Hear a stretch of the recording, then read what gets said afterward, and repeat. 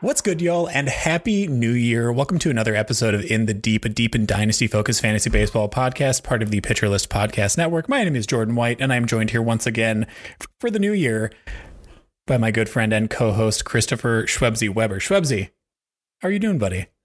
Hi, friends. I'm good. I didn't really celebrate the New Year's because time is just a construct created by mankind, so it's just, what's the point?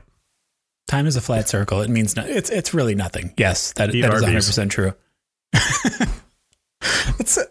I love how we just start the episode off with an incredibly niche online reference that most folks probably aren't going to actually grasp. But then again, there's nothing that's really more on brand for us, I feel like. I like to start all of my conversations with nihilism and a bit of Arby's, a bit of roast beef.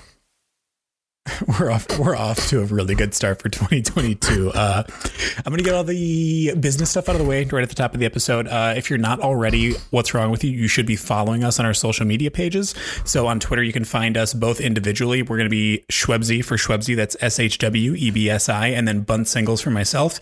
And then our shared podcast Twitter account is In the Deep PL. We also have a pinned tweet on there if you want to send us mailbag questions, which will, big surprise, be the main focus of this episode today.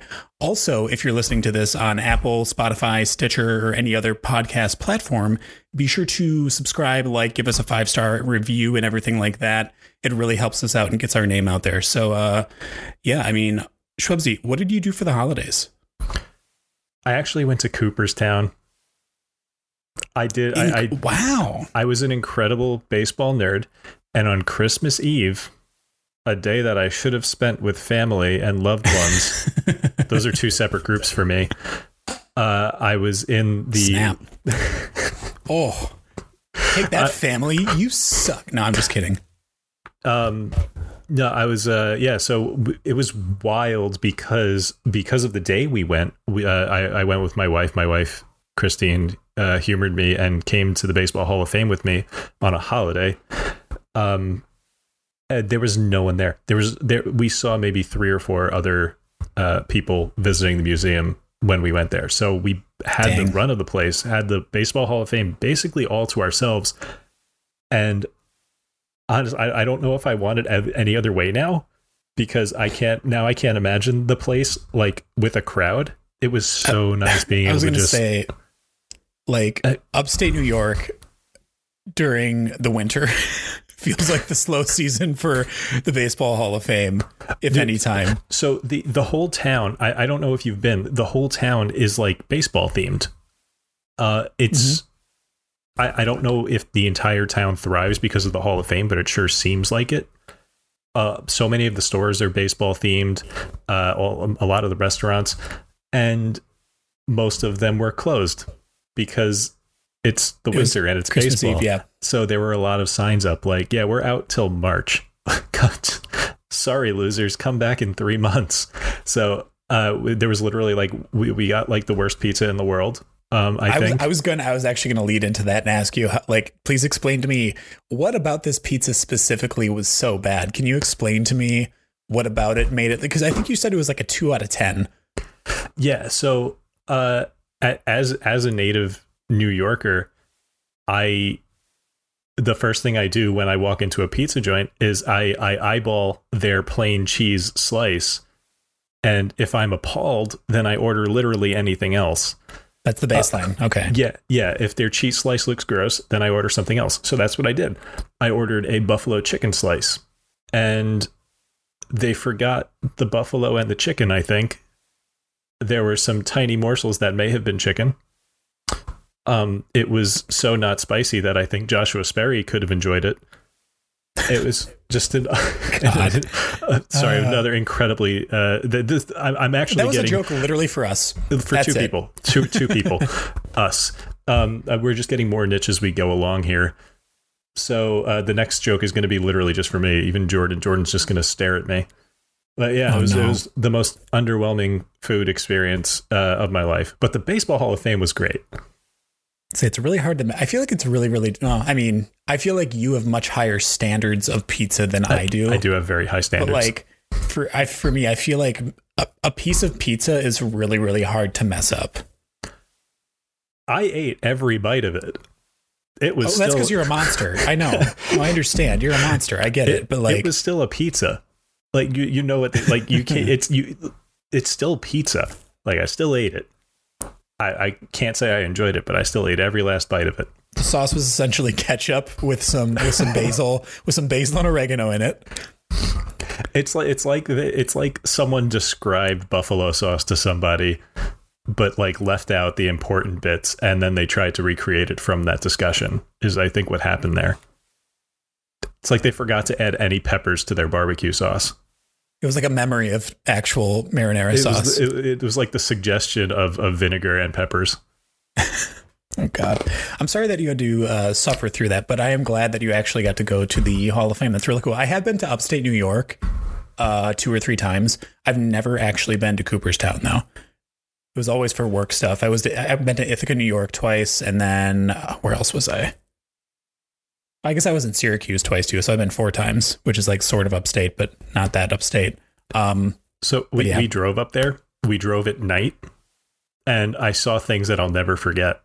Like what? It's scary up there. I don't know. Like there's no lights anywhere. So just everything takes on and it's foggy. So everything takes on an ominous tone that it wouldn't otherwise during the daytime. So I just saw like I saw like a dimly lit gas station that will haunt me forever. And it was just a normal gas station. It's just everything takes on a more. I thought you were going to say something like way cooler.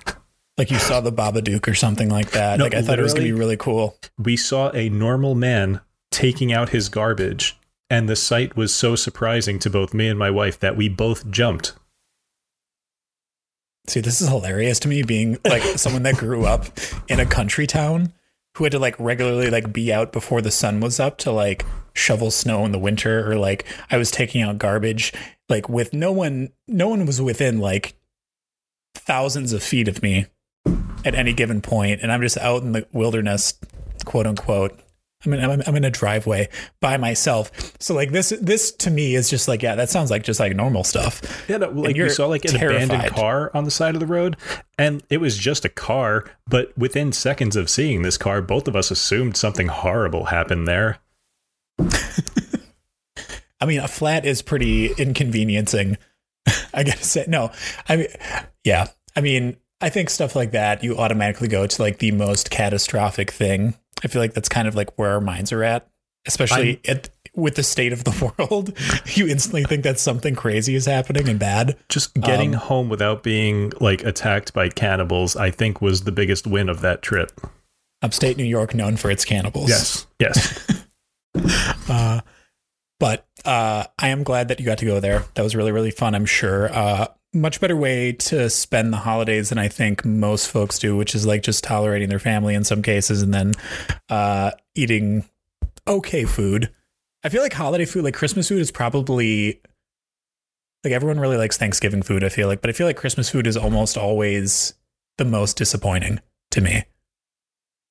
But so I'm from. Do you have like standard fare for Christmas? I'm from a very Italian family, and also there are many picky eaters in this Italian family. So Christmas Eve was spent with the cooks for the evening, mostly upset that they could not make fish for the traditional Italian Christmas Eve meal. Yeah, that's fair. So we wound up just eating chicken parm, which is just, like the fakest of Italian foods. It's fine though. Oh yeah, I loved it. It was great. It's good. My mom's a great cook. Yeah. I didn't do anything really for the holidays. Personally, I got to see my parents this past Thursday. We're recording this on the first day of 2022. Got to see them this past Thursday, which was really, really nice. They came down and visited me. I made them brunch, which was fantastic. And yeah, it was just nice, quaint, small. I got to hang out with them for like 4 or 5 hours, and then they went back home. So honestly, ideal for me. Really, really great, low key holiday. Trying to stay safe as possible, obviously, but yeah. Well, like I mentioned before, this is just going to be a mailbag episode. So let's, I guess, do you want to just dive right into it? Let's do this. All right. Yeah, let's go. Yeah, let's do it. All right. So the first one from our very helpful and very frequent submitter to mailbag at Bing Bong Dinger on Twitter. Thank you so much for submitting questions. Again, like I said at the beginning of the episode, on our Twitter account, we have a pinned tweet that has the Google, what is it called? Form. Google form. There we go. that you can submit mailbag questions to. You can also send them to our Twitter accounts, or if you want, you can just email them to inthedeeppl@gmail.com. And again, Bing Bong Dinger, thank you so much for this question. We appreciate it. All right, so it is, players on bad teams are great for deep leagues. What is your favorite quote unquote bad team for the 2022 fantasy season and why? So Bing Bong Dinger here put bad in like quotes, and I feel like it's heavy quotes because that can kind of like go up for interpretation. So Shwebzy, do you want to let them know what we decided was a quote unquote bad team? But so the funny thing about this is that the team that comes to mind from last year for me is the Giants, who were not bad at all.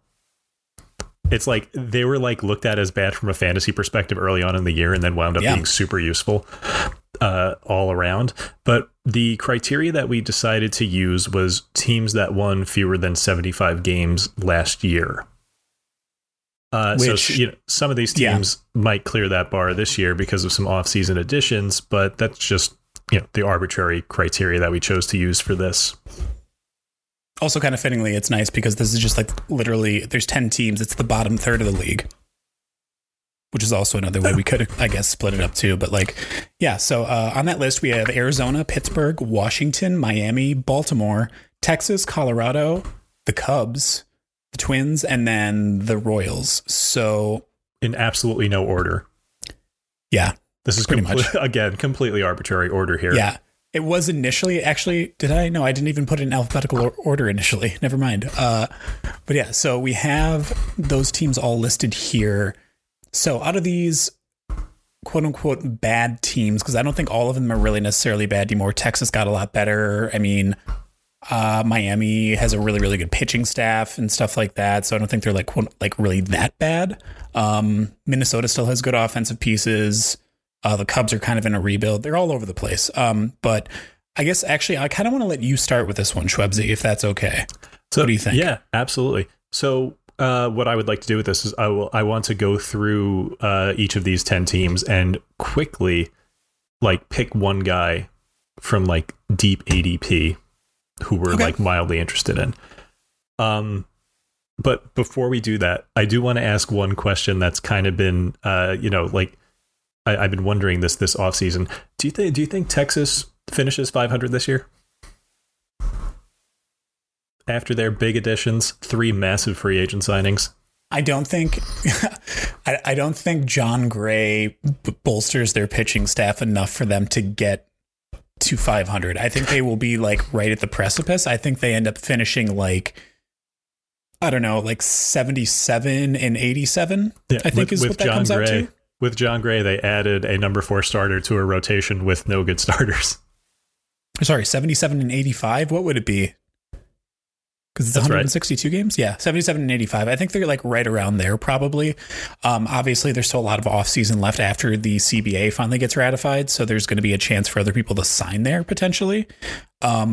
But as it stands, like right now, I don't think they have enough depth in their pitching staff to actually get over the hump and get over 500. So no, that's about where I'm at, because there was a lot of hype after they got Semien and Seager. I mean, that's a huge boost. That is a huge boost. I'll talk about that too a little bit. But like, it's definitely going to help them, but they're still going to be pretty bad, I think. They might be on this list again next year. Yeah. But so let's, going through our completely arbitrary order. The first team on this list was Arizona. And yes, I said that I was going to pick someone deep in the ADP from each team. And then I looked at Arizona's team. Oh my God, this is a bad team. It's not great. I will say it is not great. It's unreal. Like they have a closer in Melanson. They have Gallen and Marte, who we both like, and then Dalton Varsho, who is once again being overdrafted. And then what? I can't believe that his ADP is currently inside 100. That is wild to me. But I mean, beyond that, you got like Josh Rojas at 230, Carson Kelly at 282. Who else do we got here? I mean, like Christian Walker was someone that I was high on last year who did not pan out whatsoever. He's going at 442 right now. Yeah. Honestly, Madison Bumgarner at 452 seems pretty obscenely low to me. I feel like you could probably get more value than he is being drafted at 452. Maybe in a really deep bench league where you can stream him, but if you he would literally sit on my bench as a streamer. That's it. If you have to run him out every week, I mean, I think the only thing here for me in like the 400, even the 300 plus range, you're hoping for a Christian Walker bounce back, because after 2019, his peripherals looked real tasty. And then Luke Weaver, a bounce back, maybe. He's shown flashes over the last few years, but hasn't been able to do it consistently. But other than that, man, this is a rough team for fantasy. Yeah, I would say that the Diamondbacks are probably the most barren. And that's the thing, too, is like, aside from Melancon, who's going to be the clear-cut closer there, which is something that they haven't had for a couple of years now, like that bullpen is really, really bad, too. There's not even any like bullpen sleepers that I really feel attracted to in any capacity. So, yeah, again, like you like Ketel Marte up top. Obviously, you like Dalton Varsho, or a lot of people like Dalton Varsho. I'm medium on him after being kind of high on him last year. Maybe I was just early, hopefully. And then obviously like Gallen, Melancon, but then beyond that, it is such a crapshoot with all of these guys. I do like Josh Rojas's positional versatility, at least, because he's eligible at both middle infield positions and outfield, so that's nice. That's something that still can be spoken to in terms of value, but yeah, just not a lot to be excited about here, personally. So let's move on. They stink. Yeah. All right, so let's go to the next name on the list, which is the Pittsburgh Pirates. So going down to them real quick. I mean, this is an easy one for me, and I'm sure you know who I'm going to say. I know exactly who you're going to say. I love some Yoshi Tsutsugo. You're going with Tsutsugo. Oh, who'd you think? I thought you were going with the person directly above him. Unless we're just going like post. Are we doing post 300? Did I miss this? Arbitrary, whatever. Okay, this is all arbitrary. Just like value in general. Okay, like I thought you were going to say O'Neal Cruz at 235. Yeah, I am shocked that O'Neal Cruz is going in standard draft range. I'm going to say right now, I think that O'Neal Cruz will be the second best bat on the Pirates team behind Brian Reynolds this year. Ooh. Okay. That's what I think. I think he's going to be a better offensive performer than Brian Hayes, personally. So what you were giving me some projections before for O'Neal Cruz. Was that Steamer?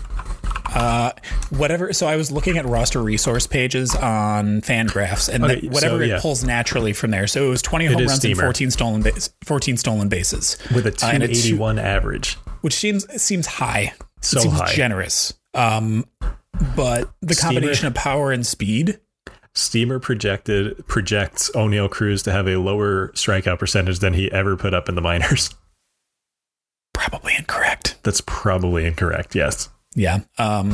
Unfortunately, but I do think that he is still going to probably be able to hit for like 255, 260 ish, somewhere in there, maybe, and still put up like a 15-15 season, like right around there. It'd probably be, I mean, more than enough at pick 235. Absolutely. I would probably reach on him a little bit depending on what my needs were in a draft.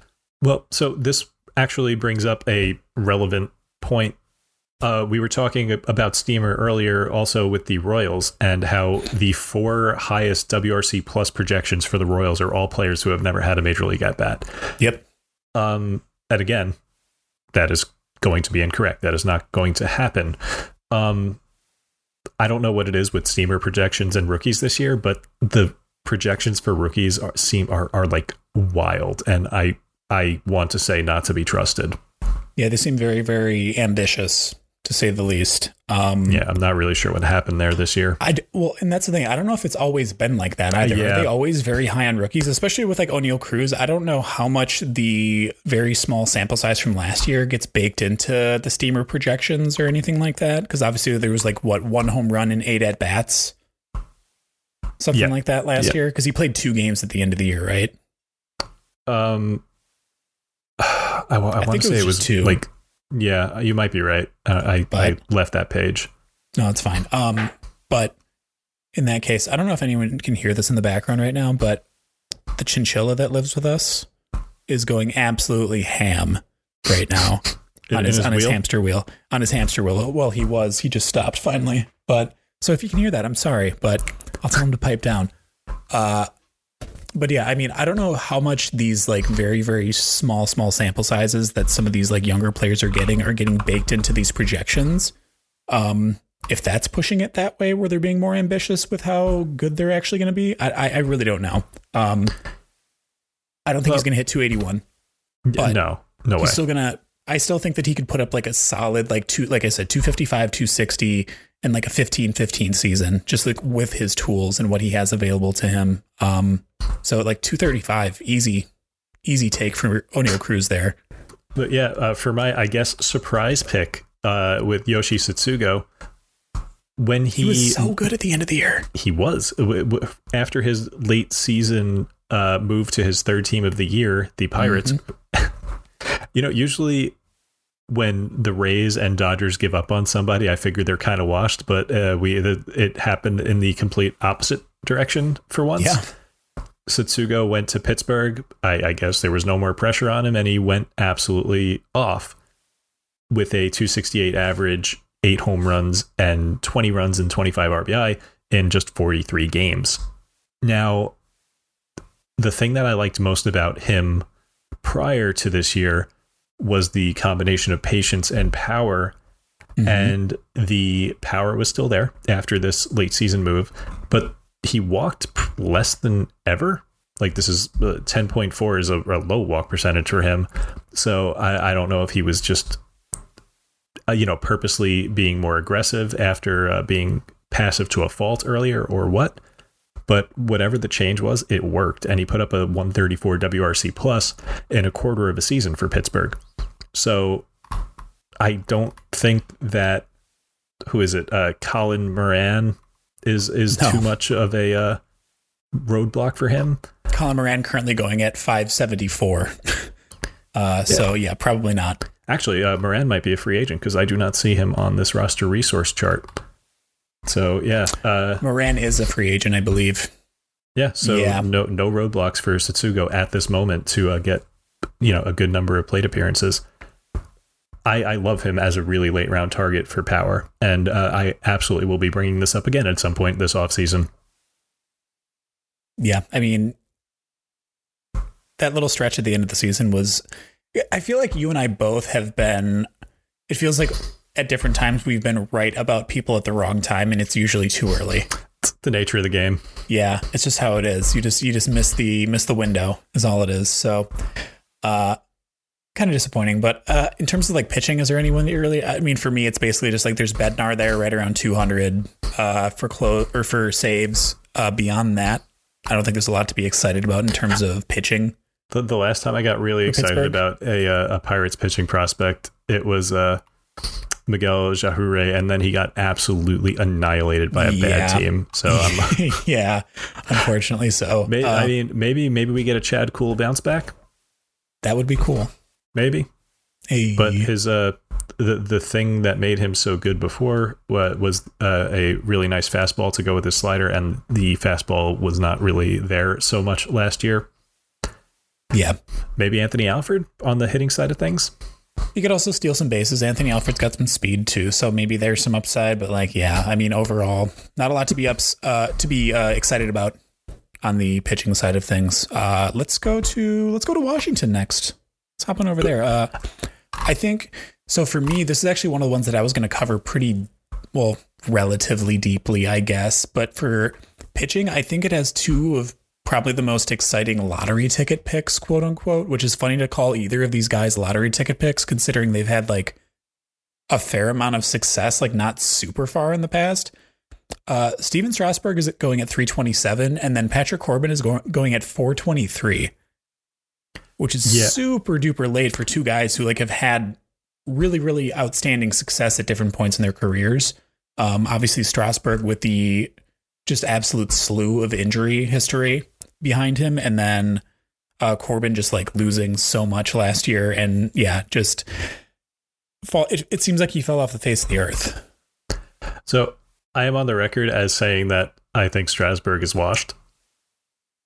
Yeah, I worry about him health wise pretty much, but like even if, okay, so how about this though? If you have him at pick 327 and he can start and have like, if he can start like 18 games throughout the season and put up like a pretty decent, like just some decent ratios and like not an abysmal ERA, would you feel bad about picking him there? Yeah, but I don't think he's going to do that. You don't think he's going to do it? No. Yeah, I mean, I don't think he's going to pitch more than like 130 innings this year. At most. He's pitched 26.2 since 2019. Yeah. But sorry, since 2019 ended. Yeah. So, I mean, I don't know what to do with him exactly. I mean, he's still getting drafted higher than Patrick Corbin, which is interesting to me, that people are more into buying into him than they are Corbin. I figured I'm sure people are just more willing to buy in on a star who was injured than someone who was actively very harmful to their team last year. Yeah, that's fair. But yeah, I mean, Patrick Corbin, again, going at 423, Strasburg at 327. I think those are both really good lottery tickets late. Like if you're just trying to like hit on something for your pitching staff. And then for saves, I guess Kyle Finnegan, like I'd rather take him over Tanner Rainey, who's going currently 25 picks earlier on average. Neither are great necessarily, but I think that Finnegan probably has the role in hand to begin the year. But then again, also when the CBA does get ratified eventually and free agents are able to sign again, there are some good bullpen arms available. So that could change in a heartbeat. So just like buyer beware when you're doing drafts this early and before the CBA gets ratified. But those are two that I mean, Kyle Finnegan and Tanner Rainey are the most likely to get save opportunities for that bullpen, but I lean Kyle Finnegan here. Yeah, I mean, looking at this team up and down from a fantasy perspective, it's not quite Arizona, but it is very rough also. Like I've spoken before about how I love Keibert Ruiz. I love Lane Thomas, although they're not quite being drafted late enough to talk about here. But man, once you get past that Strasburg, who is the Nationals' sixth player being taken, woof. Yeah, it's not great. It drops off pretty drastically at that point. Like other than the people you said, I don't think there's a single other player that I hope I don't wind up with any of these players on my team this year. You're not drafting Eric Fetty. You're not going to draft like who's another one, like Paulo Espino. So Joe Ross, I will say, because that's the thing is Joe Ross got hurt. He had an elbow injury, so he's going to be out for a while, I think. Yet, I know Joan Adon was interesting last year. There's really just not a whole lot going on this team. This could wind up being a really, really bad team this year. Yeah, it's going to be rough for sure. I mean, you have Juan Soto and then Josh Bell, Keibert Ruiz, and then Lane Thomas are the ones being picked first. It's going to be a fun, top-heavy lineup, and then not much else. Pretty much, yeah. Not much to write home about here. All right, let's go to the team that you're probably most excited to talk about, Shubsy. Let's talk about Miami real quick. I mean, this is a pretty reasonably deep squad considering they finished so poorly last year. I love Miami from a fantasy perspective this year. I think that eyeballing things, there are 15 different players that I could see myself rostering in my NL only league at some point this year, and that's just looking at guys after 250 ADP. Like Jesus Aguilar was an RBI machine last year. Luzardo, we all know, has shown flashes. The stuff was electric at times. Eliezer Hernandez, I was very high on last year. We had that fluke injury when he was hitting. Mm-hmm.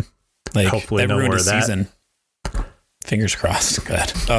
Sixto Sanchez, the reports are not good. We haven't heard any good news out of him since his injury. What was it, a full year ago at this point? 15 months, something like that. Mm-hmm. Yeah, it was a while ago. Joey Wendell was the patron saint of this podcast at one point. I mean, really, there's so many interesting, useful fantasy players here. Jacob Stallings for 2-catcher leagues, Miguel Rojas, Brian Anderson has been rough. He used to be one of my favorite NL only pickups because no one ever wanted him and he put up valuable stats. if Anthony Bender wins the closer job, he's really interesting. Edward Cabrera has filthy stuff. Brian De La Cruz puts the bat on the ball so well. Garrett Cooper is such a sneaky power play. And like I've mentioned so many names here, and there's still more. Like if Max Meyer reaches the majors, he's interesting. If John Birdie gets playing time, he's a speed threat. Lewin Diaz is a power threat. Like there's really just so many interesting players on this team. Yeah, particularly like the people that I love to point out on this roster are like, I don't understand why Jesus Aguilar doesn't get more love. It feels like he's a pretty, like, I mean, he had a couple real stinkers of years. I can't remember which year it was, like 2018 or 2019, before he got traded to Miami, whatever year that was. But like, he has been a pretty consistently solid RBI machine over the course of his career, I feel like. And then like I said before, Eliezer Hernandez, like he had a couple real fluky injuries, it felt like, last year.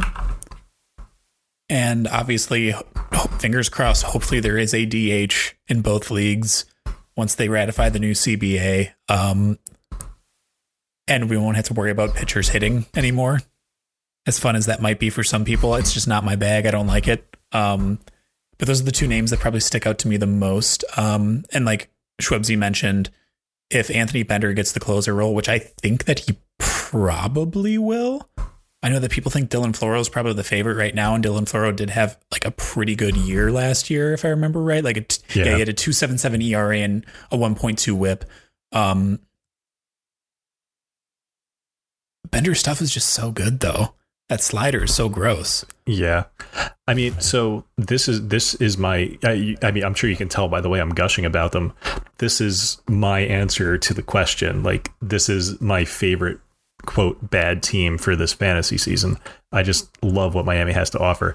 And if you look a little higher than that threshold that I was using, up to around 235, I'm going to have so much Jesus Sanchez on my teams this year. I love him as a late round outfielder. Yeah, I can do that too. Yeah, there's a lot of upside here for sure. A lot of young talent that is really exciting. Man, it's just crazy to see how some of these folks have climbed since last year. Like, I don't remember what. I kind of want to look at what Jazz Chisholm's value was last year, like where he was being drafted, because it was way back, wasn't it? I do remember that I picked him up off free agents in my NL only league last year. So he went undrafted in an NL only league, which kind of says it all. He was 657 overall. Yeah, there you go. ADP, which is pretty crazy to think about. But yeah, you got guys like that going now at pick overall 73, 74. That's wild. All right. Let's go to now. What is the next one on the list? Baltimore. This is the one that I think I'm kind of most excited about from an offensive perspective. Like this and Texas are probably my two favorite ones, I would say. I think the biggest draw here for me are guys like Anthony Santander and Austin Hayes as like post 200 outfielders that I kind of want to target and push up my board a little bit. Santander posted like really consistently strong exit velo numbers last year and is projected, at least according to Fangraphs, not necessarily going to be the case, but he's projected to be in the heart of that lineup, like right at the 3 spot. So he should have plenty of opportunities to accrue like runs and RBIs. And he's got more home run upside than I think people realize. Like I said, he has like a really consistently strong exit velo output and hard hit rates. So I think that I would tap into him if I want a little bit of a power punch. I will say, though, he does not walk enough or get on base enough. So he is going to be kind of a sap in OBP leagues. So I'd stray away from that if you could. Hayes, on the other hand, maybe not quite as much pop necessarily as I think Santander can produce, but he's a guy who can probably put up, if he stays healthy for the whole season, like a 25-10 season with like a decent, respectable batting average. I don't know. There's a lot to be excited about with those folks. And then like further down the list, you got folks like, I mean, interesting enough, Rougned Odor. So many people have been burned by him so many times, but I don't know, maybe Baltimore will be the place that kind of unlocks him for some reason. You've got someone like Jorge Mateo, who was like a huge stolen base target off the waiver wire last year for me in TGFBI near the end of the year to try to catch up.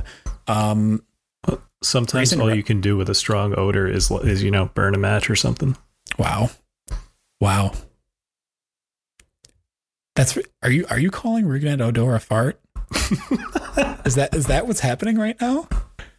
Because that's rude, Fuzzy. That's pretty messed up. To call Rougned Odor a fart, that's really messed up. That's your words.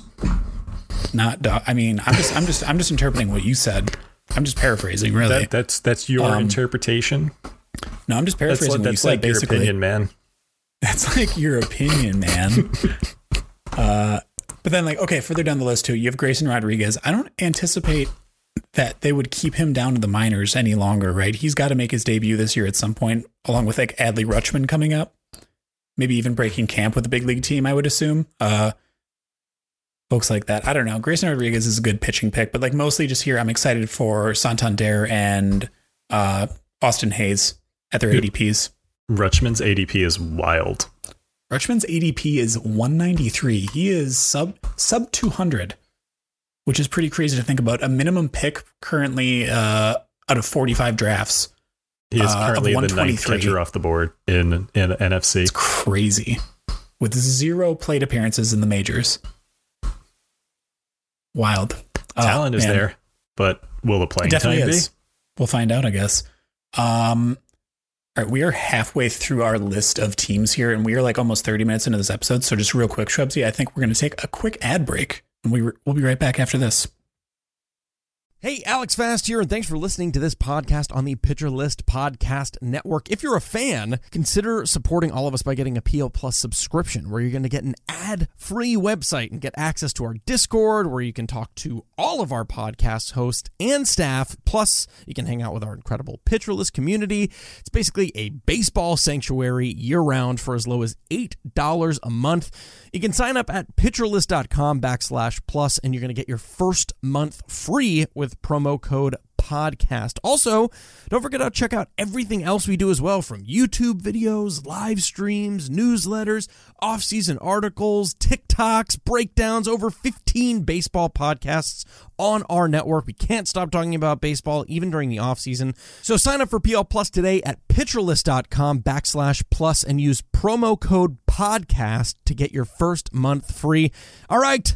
Thanks for listening. Let's get back to the show.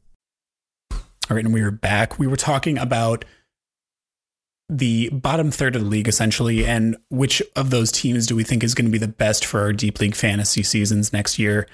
We last left off with Baltimore. We're going to go to Texas now. Shrubsy, is there anyone that you like on the Rangers in specific? Well, I'm a big fan of Josh Jung. Yes. And if you look down, way down the list of Texas Rangers ADP, in the 600s, there's 2 longtime in the deep favorites. And by in the deep favorites, I mean mostly me. There is Sam Huff and Spencer Howard. Yes, sir. I cannot even say Spencer Howard's name without laughing a little bit now because of how badly he burned me this past year.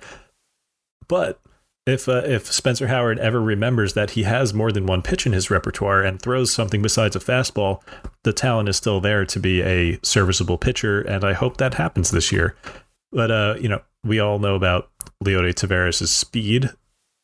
But, this is another team where the talent is pretty top-heavy. So who are you feeling late in drafts from Texas? So I also like Josh Jung. I think that I kind of got burned on this last year because I drafted him in a couple places. Willie Calhoun, I don't think is a bad choice. I think he's going to be hitting in the top of that lineup currently, either in the 1 or 2 spot next to Marcus Semien, wherever they decide to put him. And then obviously Seager is going to be in that 3 spot most likely. Just due to his proximity to those 2 really, really good hitters, I can only imagine that it's going to boost his stock in terms of his ability to get counting stats, runs, RBIs, obviously. And he has hit for a decent average a couple times in the past, so I think that he will be able to capitalize at least occasionally on that.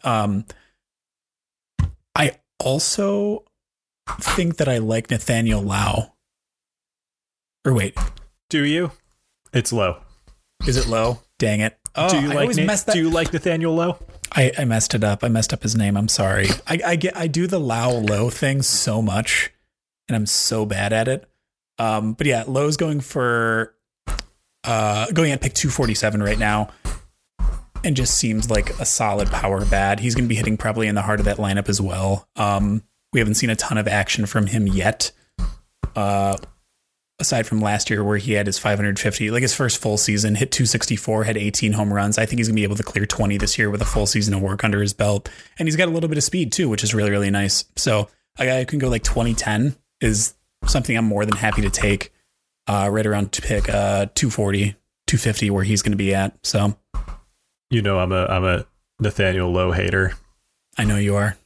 I definitely know you are. Literally, this past season, every single time that I got a notification that Nathaniel Lowe hit a home run, the first thing I did was run to Baseball Savant and check to see if it was off a fastball, and it never was, because early in the season I said I hated Nathaniel Lowe because he couldn't hit fastballs, and I was right, but he did thankfully hit enough off-speed pitches to still be fantasy relevant.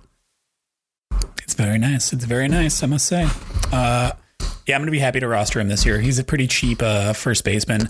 That's one thing is I feel like, I don't know, third base, like with Josh Young, we kind of talked about this previously, pretty shallow. So I'm kind of looking to reach with that. But like someone like Nathaniel Lowe, he could very easily drop, I feel like, and be a nice like late round first base pick that I would be happy to snag, especially like having a someone who's first base eligible who can steal bases is just it's the same draw that people that have towards like Dalton Varsho being a catcher eligible player. Like Nathaniel Lowe is what people want Varsho to be. Yeah, just that first instead of catcher. He's actually it's actually real though. It would seem. Yeah, he's actually done it. But yeah, all right. So then let's move to Colorado next. Schwebzy, who do you like in terms of late round picks for Colorado? Colorado is an interesting one because there's a lot of post-hype prospects here that we've been talking about for a long time, and Colorado also has a new regime, so we're not really sure how they're going to handle their young players. I think like if we're looking like 250 plus, Elias Diaz is a very underrated catcher. He could very easily wind up being like, one of the top 12 catchers in fantasy this year. Like that would not surprise me in the slightest because of the power he has. But once we're getting past that, like we know Raimel Tapia is a really nice contact and speed guy. I don't believe in Connor Joe to repeat what he did last year, but it is Colorado, so who knows? Maybe he could keep it up. The one guy that I'm still a sucker for and will be a sucker for forever is Sam Hilliard. Yes, you will be. I knew you were going to say that too. I was waiting for it. I know. I'm predictable, and that's bad, but it is what it is. I am a sucker for the power speed combo. There was one point last year where Sam Hilliard had only 3 hits and they were all just massive pulled tanks, and he's a fun player, and it's a skill set that works in fantasy. And towards the end of the year, I know I've talked about this in the podcast before, towards the end of the year he started putting it together, he started striking out less, and the question for him is always, will he put the bat on the ball? So man, I was just thinking about Bobby Dalbec and how maybe I'm just a sucker for these guys that strike out too much, and I'm just hoping they'll put the bat on the ball just a little bit.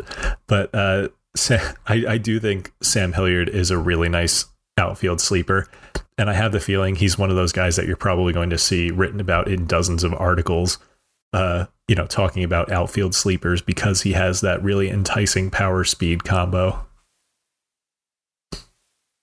Yeah, I mean, he's always someone that I feel like people are like very, very high on or very low on, mostly because someone sees that power speed combo and gets really excited about it. And then the other people that are down on him are like, yeah, I've seen that power speed combo, but I've already been snake bitten by him. And I've also seen his strikeout rates. Yeah, exactly. So, I mean, there's so much variance in players like this, but that's why they're so fun, right? Like we enjoy taking that gamble on certain guys, which I don't know. It feels fun to me.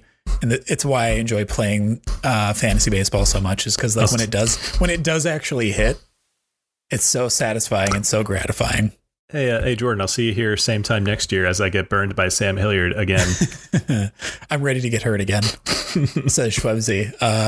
So the one person that I'm kind of high on, and it's for just because there's just this absurd fact about him that it feels like he has conquered Coors Field as a pitcher. Yes. And that's Austin Gomber. And just like Schwebzy, I've told you this before, probably, but I just want you to guess what his home and away splits were in terms of ERA this past year. It was like 1.7 or something stupid, wasn't it? So his home ERA, you said 1.7. What do you think his away ERA was? 6.4. I don't know. Okay, so his home ERA was 2.09. That's close.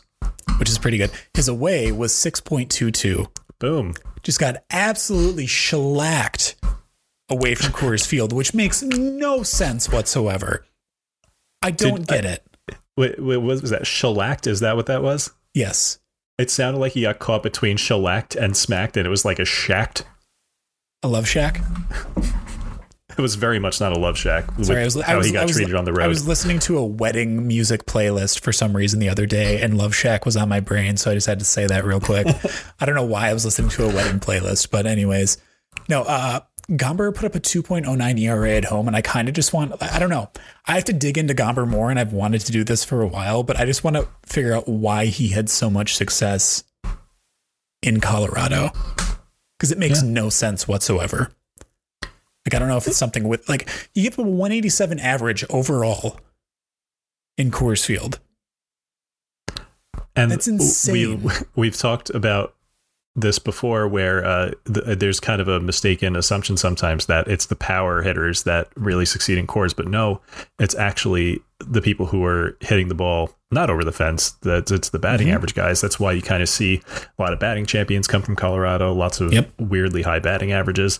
So having a really low batting average against is a really weird thing. Yeah. Speaking of guys with like high batting averages in the past, I feel like Charlie Blackmon at 250 is probably a pretty good pick. He's getting up there, but like at the same time, like I feel like the average could still be there for him. Maybe I'm out on him. I'm out on Blackmon for probably the rest of his career, just because I think the power is too gone at this point, and the speed has been gone.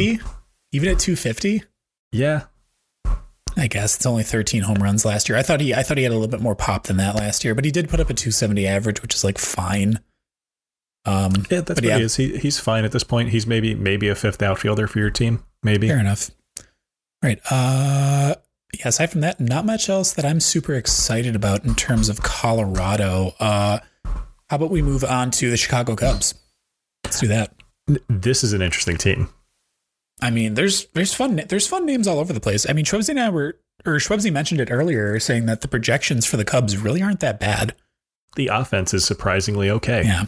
I mean, the pitching staff is questionable. That's when Dan Szymborski tweeted about the Cubs Zips projections. I think my reply to that tweet was like, they're trying to build the world's most okayest team, because it's just like guys who are fine up and down the roster. There's no stars, just a bunch of guys who seem like they will be fine. They don't have a single player within the top 100 of ADP right now. Nope. Which is pretty crazy to think about. A bunch of guys before 400. Yeah, that's true. So yeah, they've got a bunch of guys getting drafted in like the mid to late rounds. Interesting that Rowan Wick is the one. I mean, that makes sense, actually, that Rowan Wick is the one that's in line to get saves currently and is the highest drafted one on the bullpen at 352. I know our buddy, the Unforgettable Fire, actually said that was probably the most likely outcome, was that Wick was going to be the one getting the save. So he was all over that. So shout out to Unforgettable for that one. Adbert Alzolay at 345.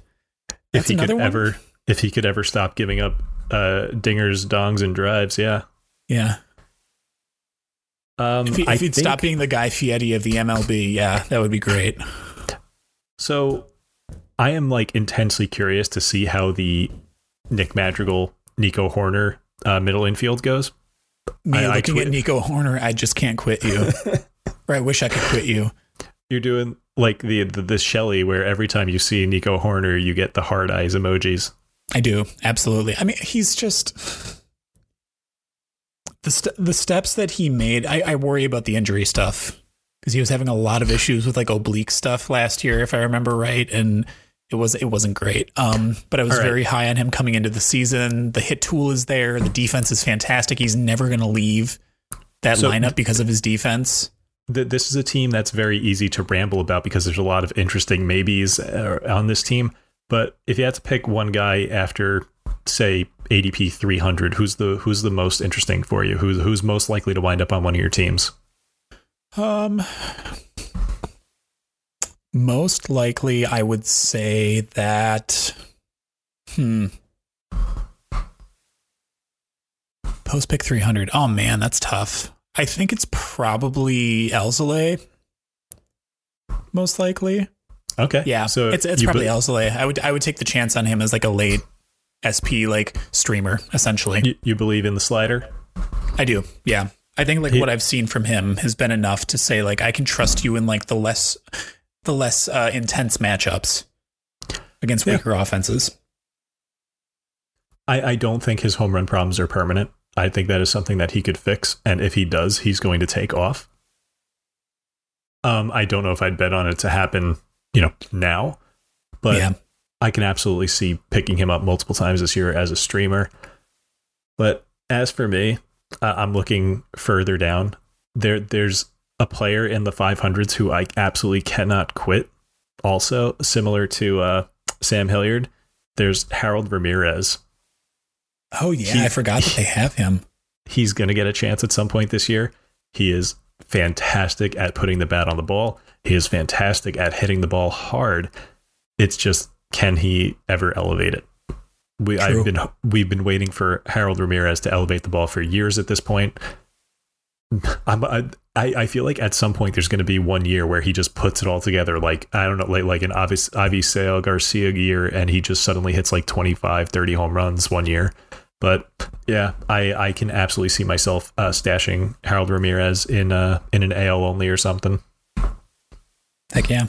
All right. I think another name down there that NL I find. NL only. Yeah, correct. Duh. Another name down there that, I mean, obviously, like, if I had to pick not Elzalay, it would be Rowan Wick just for saves, and then also like I said, I can't quit Nico Horner. I just can't, because I feel like he's gonna be hitting it. I feel like he's gonna be hitting at the top of that lineup eventually.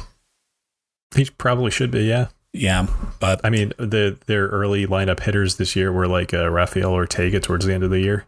Mm-hmm. Which Ortega was fine. He's gonna be interesting.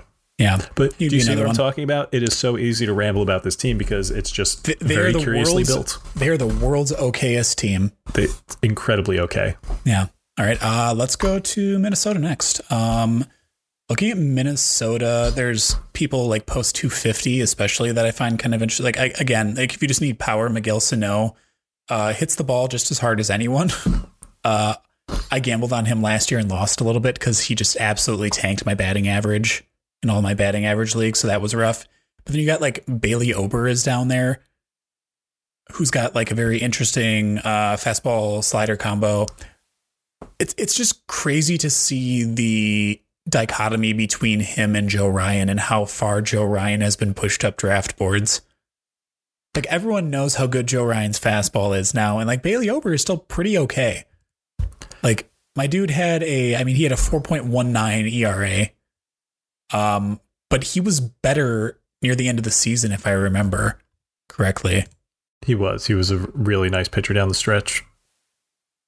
Yeah, he had a couple blowups early on where he gave up like 4 or 5 runs, and then he settled in. He didn't give up more than 3 earned runs in any of his starts from July 20th onward. So, I mean, he was serviceable. He wasn't amazing, but like, I mean, I think at that point in a draft, like pick 271, he's probably a fine addition to your starting pitching rotation. And if you want to have him as like a spot streamer, that's probably fine. I have a question. Yes. When did we stop caring that pitchers were massive? Bailey Ober is 6'8", and I feel like no one talks about it. I feel like a lot of pitchers are real big, though. They're all, I mean, there's like the prototypical pitcher, I feel like in most people's minds, is like 6'3", 6'4", with like a wingspan of like 6'6", who can just huck it like 96 plus. But like, I don't know. There's many different ways to win a ball game as a pitcher. I feel like, I don't know. He's a large dude. He's a large dude. I don't know. Like I think because you and I mostly just like watch people on the television. Like we've gone to a few games last year and things like that, and we can see them in person then. But like most times you're just like staring at them on a screen. You don't really get the perspective of how large they actually are. It doesn't hit us as hard. A few years ago, I feel like, when Syndergaard was at the peak of his Thor powers, like, I feel like it got brought up all the time, like how massive he was and like what a specimen he was. What an Adonis he was. Yeah. And he's like 6'6", I think, maybe 6'7".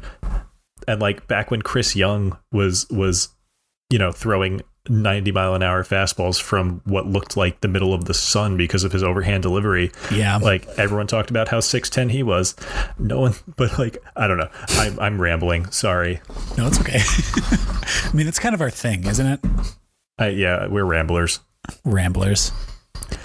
I'm trying to think of anyone else on this list that is like super interesting to me. Dylan Bundy at 448. Ugh. I mean, if you want to roll those dice, feel free. I don't know if I'm going to necessarily, but I mean, 448 is not the worst price to pay.